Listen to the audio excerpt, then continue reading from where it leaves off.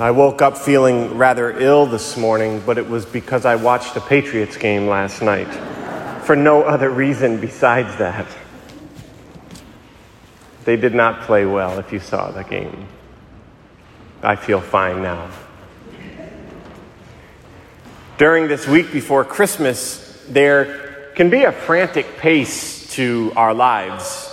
There's a lot of rushing around during this next week, a lot of last-minute preparation, gift buying, etc.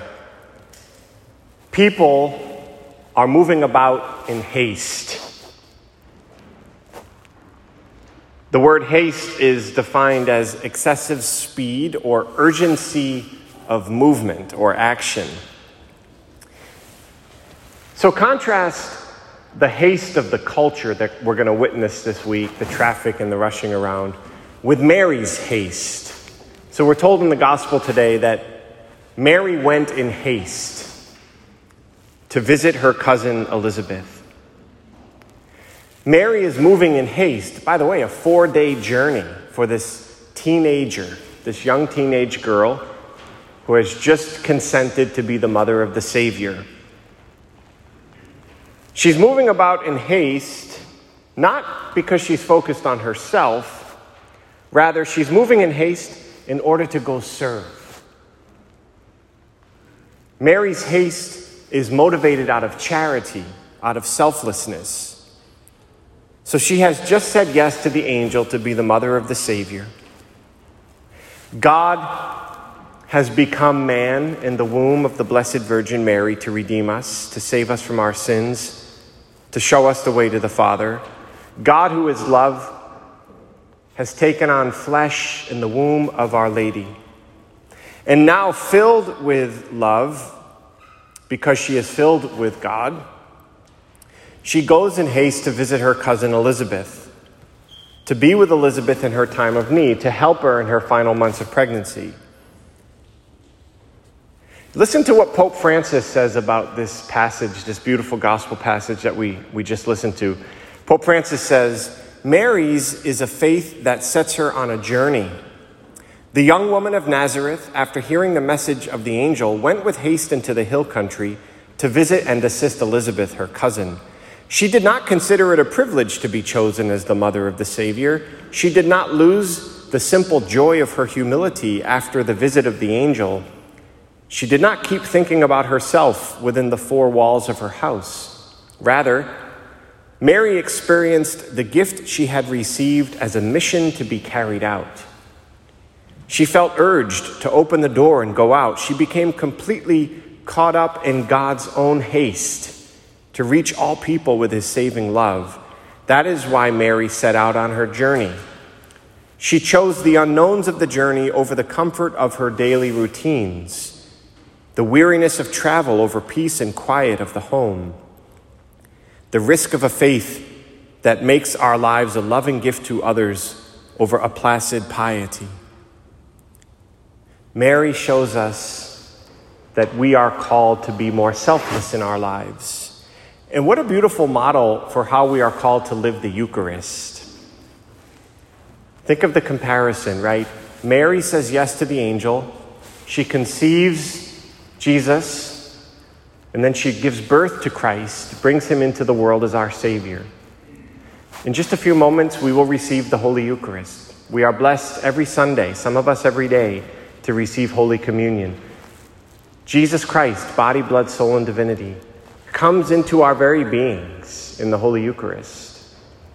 And then we, like Mary, we are to go out and to serve, to be selfless, to give ourselves in love. You know, I was blessed to be on retreat this past week, to spend a few days in quiet. It's always a beautiful time of year to do that. And I really felt the Lord speaking to my heart, particularly the first day. You know, because the Lord loves us, He shows us our weaknesses. And if I can be vulnerable with you, I'll share with you on the first day of my retreat, I felt the Lord really speaking to my heart about how selfish I can be. And we all can be. But he was speaking particularly to me on my retreat and just showing me how I can be very selfish in my life. There are often times where I can be self-centered and more focused on my own needs than others. And then really just challenging me to be more selfless. And he also put it on my heart to ask for your forgiveness. Because as your priest, it hurts you when I'm selfish. Right? I, as a priest, am called to be selfless. We're all called to be selfless. But I need your forgiveness for the times that I've been selfish in my life, particularly here as the pastor. I share that with you because we are to be challenged by Mary's haste today to be more selfless. All of us are called to be more selfless. And we're all tempted to be selfish every day because we all have original sin. And some days we may be more selfish, and then other days we may be more selfless, please God. The challenge that the Lord places before us today by Mary's haste is to always strive to be more Christ-like by giving ourselves, by being more selfless in our lives, living the Eucharist by leaving this church when we receive our Lord and going out and giving ourselves in service to others, to be more selfless in our daily lives. As I was leaving retreat yesterday, I was in Connecticut, about an hour away, a little more, and I went through Dunkin' Donuts drive-thru, and the person in front of me bought my coffee. I have no idea who it was. It was a beautiful act. I had a gift card, so I paid for mine with a gift card, and there was like $6 on it.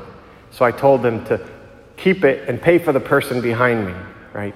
And then maybe the next person did it, and maybe the next person. What we're called to do is set off a chain of selflessness as Christ's disciples, to give ourselves in generosity to others so that other people will be inspired to give themselves in generosity to others. This is what we learn from Our Lady in the gospel today. She bears Christ in her womb, and she gives herself away. We receive Christ in the Eucharist, and then we're called to give ourselves away in love and service.